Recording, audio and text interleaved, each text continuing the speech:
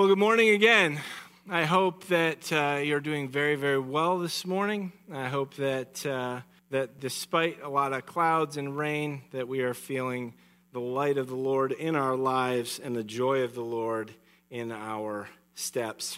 Last week, Julia introduced us to a new series that we're starting, looking at the fruit of the Spirit. And it's a timely series that Glenn and Beverly and I decided to follow up our Galatians study with a study on the fruit of the Spirit. And Julia did an incredible job teaching us about self-control last week. Absolutely incredible. Is she here? There she is. Hey, you did such an amazing job. You have such an incredible gift. Make sure you keep your heart and mind open to what God's calling you into for your future when it comes to teaching the word. You did such a good job, so thank you. Yeah, so we're going to keep on moving, and she did a great job introducing kind of the basic idea of what it means to be led by or walk in the Spirit. But we're gonna hit on it one more time as we move into today's message on gentleness. If you remember back to Galatians 5, it was Galatians 5, 16 through 18. We have this is said, okay? Galatians 5, 16 through 18, it says this. So I say, walk by the Spirit, and you will not gratify the desires of the flesh. For the flesh desires what is contrary to the Spirit, and the Spirit what is contrary to the flesh. They are in conflict with each other, so that you are not to do whatever you want. But if you are led by the Spirit, you are not under the law. When I was thinking about this conflict that goes on between spirit and flesh, my mind was drawn to a conversation that Paul is having in his letter to the Romans in Romans 7. In Romans 7:15, and so this is a text I love, and I need to study a lot more when I get a chance because it's complicated, but I want to read it to you today. It's Romans 7:15 through 20. It says this, I do not understand what I do, for what I want to do, I do not do. But what I hate, I do. And if I do what I do not want to do, I agree that the law is good. As it is no longer I myself who do it, but it is sin living in me. For I know that good itself does not dwell in me, that is in my sin. For I know that good itself does not dwell in me, that is in my sin nature. For I have the desire to do what is good, but I cannot carry it out. For I do not do the good I want to do, but the evil I do not want to do. This I keep on doing. Now, if I do what I do not want to do, it is no longer I who do it, but it is sin living in me that does it. Did you hear that and you go, got it? All right, Paul, I'm with you. Doing what I don't want to do, not want to do, do. You know, that you go through it and you're just like, wow, that's a whole lot of stuff. That's a whole lot of things that were said, and there was a lot of do's that were mentioned. But when we accept Christ into our lives and are born again, our identity is in Christ. Amen?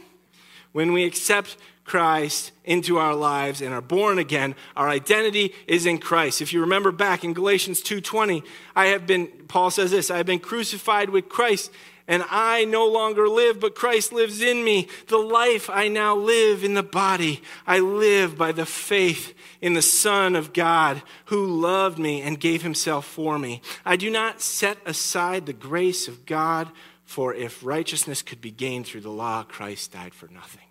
Okay. You with me? You with me? So Paul is talking about his identity being in Christ. And I believe when we look at Romans 7, there is this essence of the spiritual warfare that goes on between flesh and spirit. Does that make sense?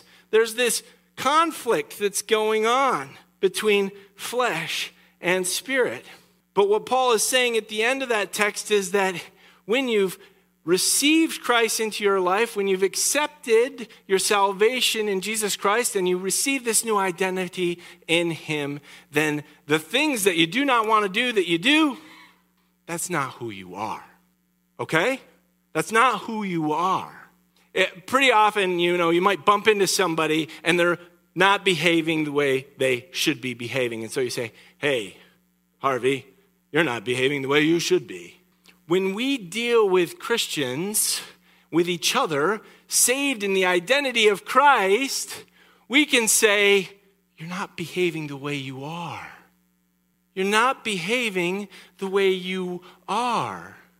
The fruit of the Spirit, when we are led and living in the Spirit, is the identifying nature of our faith in Christ. So we can look and say, that is who you are.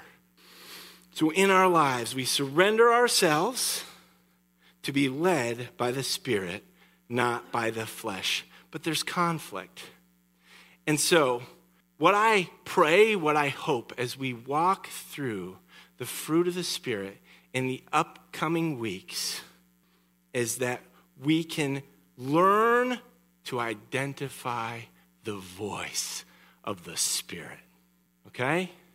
We can learn to identify the voice of the Spirit. If we know and are grounded in the scriptural realities of what the fruit is, then we can learn to listen for what's guiding us in that direction, right? To be led by the Spirit.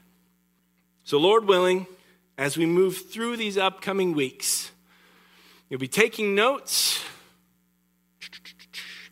and keeping track of what the identifying marks of the fruit of the Spirit are, so that when you can more easily surrender yourself to hear and listen and be led and walk in the Spirit.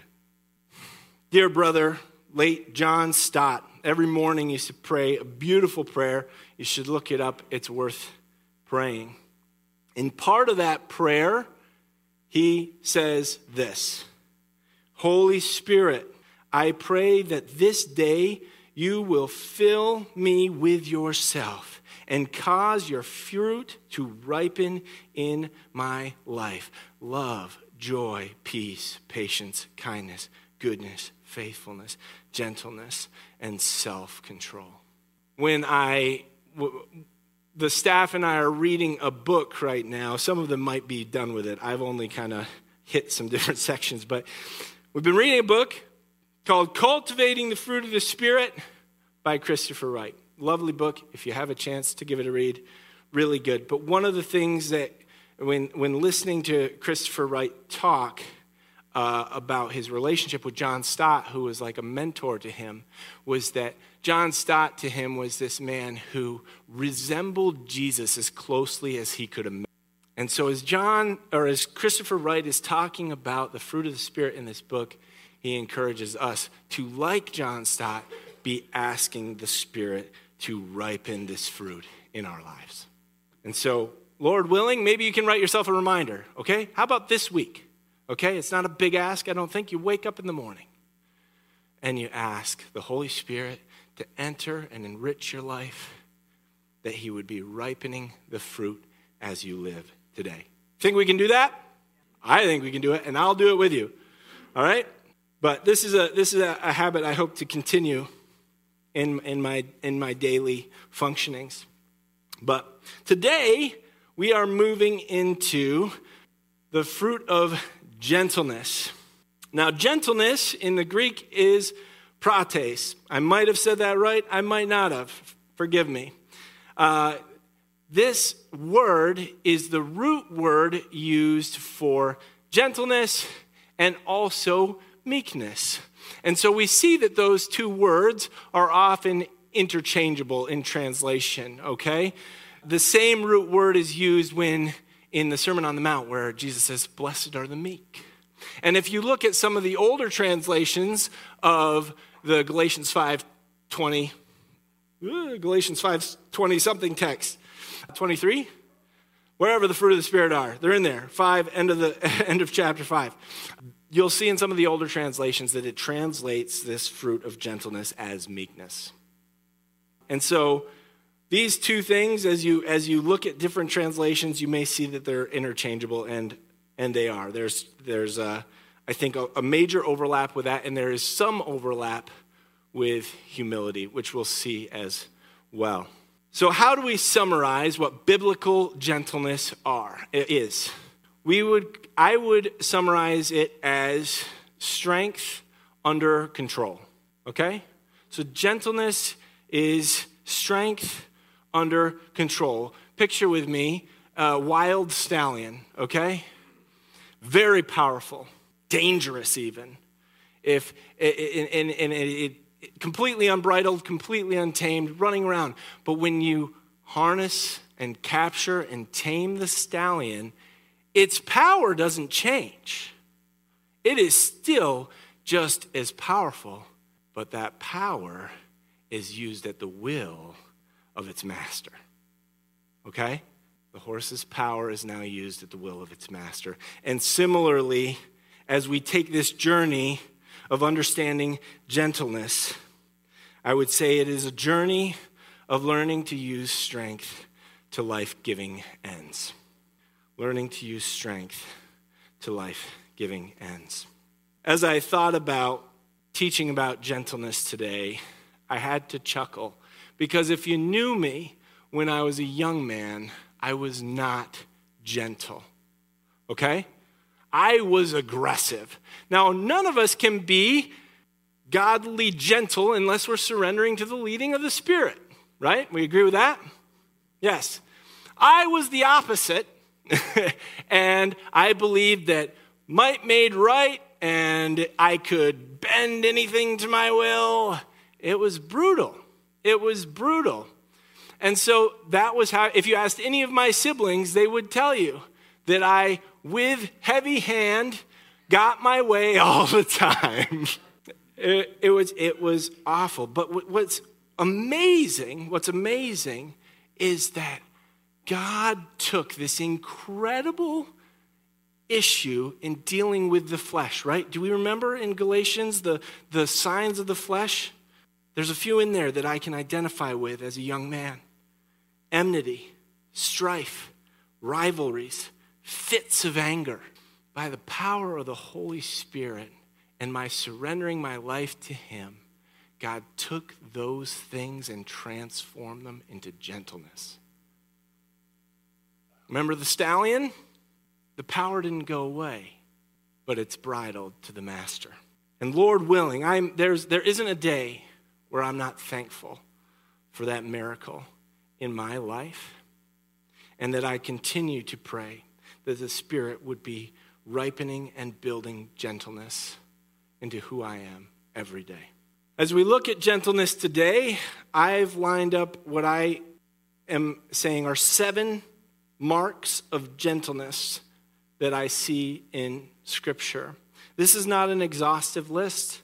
I'm sure there are many, many, many more marks of gentleness, but these were the ones that stood out to me as I was studying this week.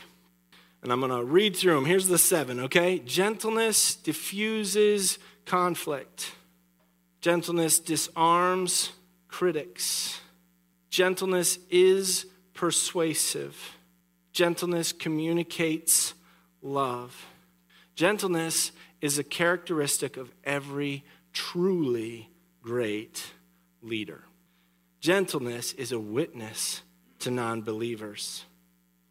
And gentleness makes us like Jesus. So as we walk through these marks today, like I said, maybe you want to take notes, note down some scripture that can be reminders to you of listening to the Spirit and letting Him lead you when being led to gentleness. Gentleness diffuses conflicts. Have you ever been in a situation where one person raises their voice and then someone else raises their voice and then someone else raises their voice, and you just have this like one-up situation that goes until it bursts? You know, and it could burst in a lot of different ways, but it's ugly, right? Right? I hope you're saying, yeah. You're like, I don't know, I feel like doing that right now. It's ugly. Proverbs 15:1 says this, a gentle answer turns away wrath, but a harsh word stirs up anger. So we can know in gentleness that when we engage with a situation where there's escalation, you aren't belittling your power to answer gently. You aren't reducing the authority. If anything, you're increasing it. And in doing so, you can diffuse conflicts. Number 2, gentleness. For many of us, we have things that we're incredibly passionate about or feel strongly about, right? If you feel really strongly about something and you're willing to stand for it, you will be criticized. You will be criticized. And so in 2 Timothy, it talks about how to take a situation where you're facing critics and turn it with gentleness. I love this text. 2 Timothy 2:23, okay? If you could just take 23 here and we could all just amen and have a good day. Don't have anything to do with foolish and stupid arguments because you know they produce quarrels. Whew, we could just stop right there, but it keeps going. And the Lord's servant must not be quarrelsome, okay? So we're looking at 24. Yeah, must not be quarrelsome. So not only is it saying don't get involved in foolish and stupid arguments because they produce quarrels, it's saying if you are the Lord's servant, if you are bridled by the master, you must not be quarrelsome, but be kind to who? Everyone. That's a lot of people. That is a lot of people. Able to teach, not resentful. And verse 25. Opponents, so here's the situation when you get in with a critic. Opponents must be gently instructed. Opponents must be gently instructed. Why? Well, in the hope that God will grant them repentance, leading them to the knowledge of the truth. So Lord willing, you're being led by the Spirit and your convictions are correct in this critical debate here, right? When you are addressing this person gently, then there's potential not only to disarm the critic, but Lord willing to lead them to repentance. Wow. Let's keep moving. Gentleness is persuasive. Gentleness is persuasive. In a similar note, we often find ourselves with strong convictions about lots of different things. And I've seen this in my own life when engaging with people at work, not here, other work, although I'm sure I've seen it here too. But when engaging with people at work, that when I engage with them gently, that often they're able to see what I'm trying to say, okay? Often they're able to see what I'm trying to say. In Proverbs 25:15, this is from the Message. I really like the way it worded this. Patient, persistence pierces through indifference. Gentle speech breaks down rigid defenses. Gentle speech breaks down rigid defenses. And so, in your engagements, listen to the Spirit for those opportunities to speak gently because it is persuasive. Gentleness communicates love. This is number 4. Now, like I mentioned, we've been reading a book about cultivating the fruit of the Spirit. And as I've been listening to Christopher Wright, there's a lot of stories of Jesus that he speaks about because Jesus is our best example. Okay? Jesus is our, like any sermon you give, you could say, Jesus is our best example. When it comes to the fruit of the Spirit, Jesus is our best example in the living. And so he mentions a few stories, and I want to pick out 2 of these stories, which I believe are aspects of Jesus gently communicating love. The first of these stories is the story of Jesus and the Samaritan woman at the well. And the second of these stories is the story of Jesus confronting, we'll call it, Peter after the resurrection. So in the first story, we see, if you remember, I'll give you the text so you have it, sorry. John 4, 1 through 26, if you'd like to look that up later. But in this story, I'm going to summarize here. Jesus is sitting at a well, and he's thirsty. The disciples have gone to get food in town, and a woman approaches the well to collect water. Well, Jesus asks her if she would get him some water, and she's shocked. Well, why? Well, because she's a Samaritan, and Jesus is a Jew, and Jews didn't like to speak to Samaritans so much.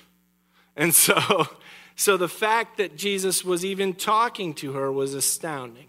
Well, they have a discourse, and during this discourse, Jesus tells her that the water that he offers is a living water that lasts forever. She wants that water. And during the conversation, she mentions being in, he tells her to get her husband. She goes, I don't have a husband. And he goes, you're right, you've had 5. And you're living with a man now. Now be careful how you think of this woman, because at this juncture in time, men controlled divorce. So we don't know the nature of what was going on that caused her to be in 5 marriages and now living with a man. But nonetheless, from a Jewish perspective, they would go, that is cringy, right? You know what I mean? But Jesus doesn't have that response. Instead, he gently cares and loves for her, and she loves in his gentleness. Let's move to the conversation with Jesus and Peter. And I've spoken about this conversation before, but we know that Peter denies Christ 3 times. And what we may not imagine in that is an incredible spit in the face to Jesus. About as good as you could get, really. It had been like the night before that Peter had said he'd die for him. And here he is running with his tail between his legs and just saying, I don't know the guy. And calling down curses and get away from me, leave me alone. I'll have nothing to do with him. When Jesus interacts with him in John 21, 15 through 19, he had every right to confront this known dismissal of who God was in his life. But instead, he just asks him a simple question. He says, do you love me? He says it 3 times. And so for each denial, Peter has the opportunity to profess his commitment and love to Jesus. And Jesus gently restores him, not only restores him, but says, care for my sheep, care for my sheep. If that doesn't gently communicate love, I don't know what does. Let's keep rolling. So gentleness, we've got gentleness, diffuses conflicts, disarms critics, is persuasive, communicates love. And I have said that every truly great leader is gentle. I'm going to make a few arguments here for this. First one that came to mind is King David. Okay, here is a man who had slayed his 10,000s while Saul had slayed his thousands. He's a warrior. God had gifted him to be mighty in battle. He was as close to that superhero that we see in the movies as I think you can imagine. And yet, unlike the superheroes, he is gentle.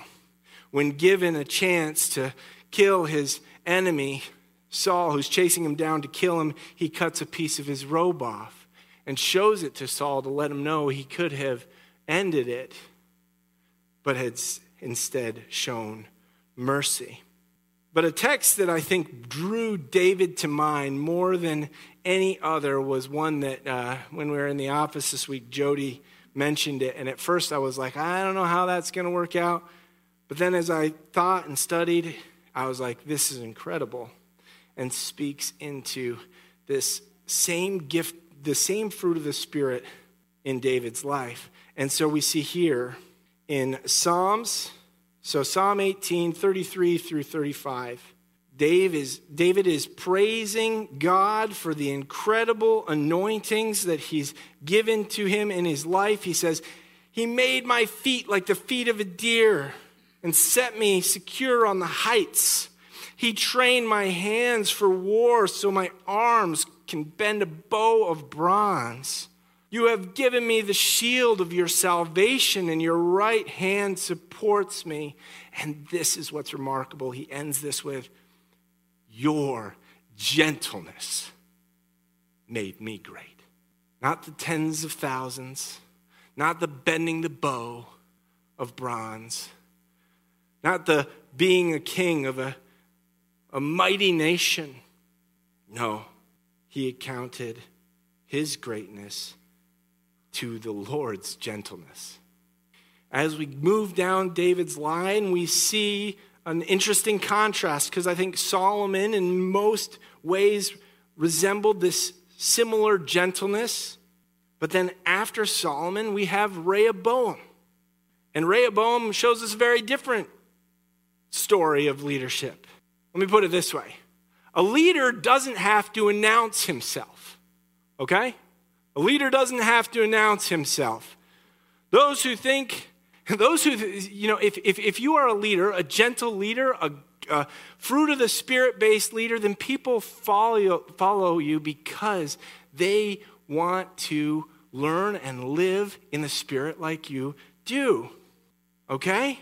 It's a gifting to be a leader. But those that think they lead but don't have anyone following them are just taking a walk, right? If you think you're a leader and you're off, you're just walking. If no one's following you, you're just taking a walk. And Rehoboam walks himself right into a rebellion, right? No one was following him. He took some bad advice. He got good advice. Then he got good advice to be like, hey, be gentle. And then he got bad advice and says, smack them with a stick and beat them into like shape. Make them the way they need to be. We need to be great. He goes, I like that one. And then he goes walking. And all the people are like, yeah, we'll see how long you walk. One of the greatest leaders, maybe, arguably the greatest leader in the Old Testament is Moses. In Numbers 12:3, Moses is described like this. Now the man Moses was very meek, and that could be translated as gentle or humble, more than all people who are on the face of the earth. Okay? You with me? Moses, arguably one of the greatest leaders in the Old Testament, is described as gentle. Now, if you know Moses a little bit, you can see that gets out of control sometimes, and it always gets him in trouble, right? It's when Moses isn't gentle that things go wrong. But when described in Numbers 12:3, he's described as the gentlest person on the face of the earth, and that made him great. God's gentleness made him great. Number 6, gentleness is a witness to non-believers. Titus 3:2 says this, to speak evil to no one, to avoid quarreling, we've seen that before, to be gentle, and to show perfect courtesy towards who? All people. All people. Speak evil to no one. Avoid quarreling, like we saw in Timothy. Be gentle. Show perfect courtesy towards all people. And if you skip down a little bit, it says that Christ, God our Savior, appeared. He saved us. This is verse 5. Not because of works done by us in righteousness, but according to his own mercy, by the washing of regeneration and renewal of the Holy Spirit.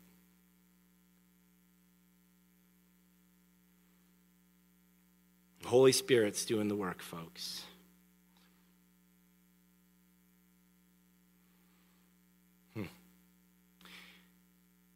Gentleness is a witness to non-believers. I see this stand out really prominently in 1 Peter 3:15 when it says, but in your hearts, revere Christ as Lord. Always be prepared to give an answer to anyone who asks you to give a reason for the hope that you have. But do this with gentleness and respect. Okay? You see what that's saying? What is the nature of the hope that we have? Anyone? Jesus. Jesus is the nature of the hope that we have, right? And so it's saying when speaking with people about Jesus and they ask you any question, why? Why do you have this hope? Why do you feel this way? Why do you treat people this way? Why do I see these things in you that make no sense in how we function in real life? It says answer them. Give them the answer about the hope that you have, but do it gently and with respect. Doesn't matter if they're Muslim, doesn't matter if they're Jewish, it doesn't matter if they're an atheist. It doesn't matter. Answer them gently and with respect. That gentleness is a witness to non-believers. And finally, I promise you I'm wrapping up here, folks. Bear with me. Gentleness makes us like Jesus. And there is no other text that I think stands out to me more about this incredible, gentle nature of Jesus than Matthew 11:28 through 29. Come to me, all you who are weary and burdened, and I will give you rest. Take my yoke upon you and learn from me, for I am gentle and humble in heart, and you will find rest for your souls.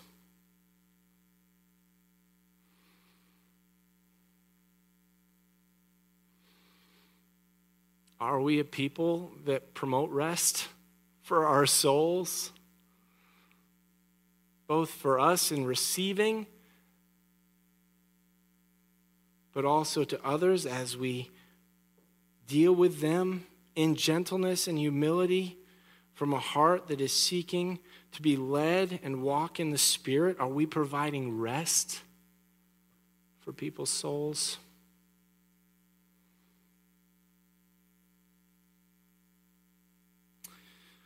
I want to welcome up the worship team at this point. So 7 marks that I see of gentleness: diffuses conflict, disarms critics, is persuasive, communicates love. Every truly great leader is gentle, witnesses to non-believers, and makes us like Jesus.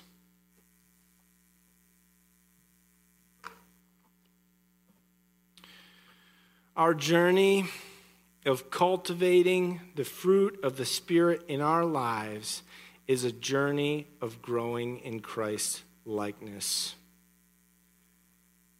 Would you join me this morning in praying that section of John Stott's prayer as we move into worship?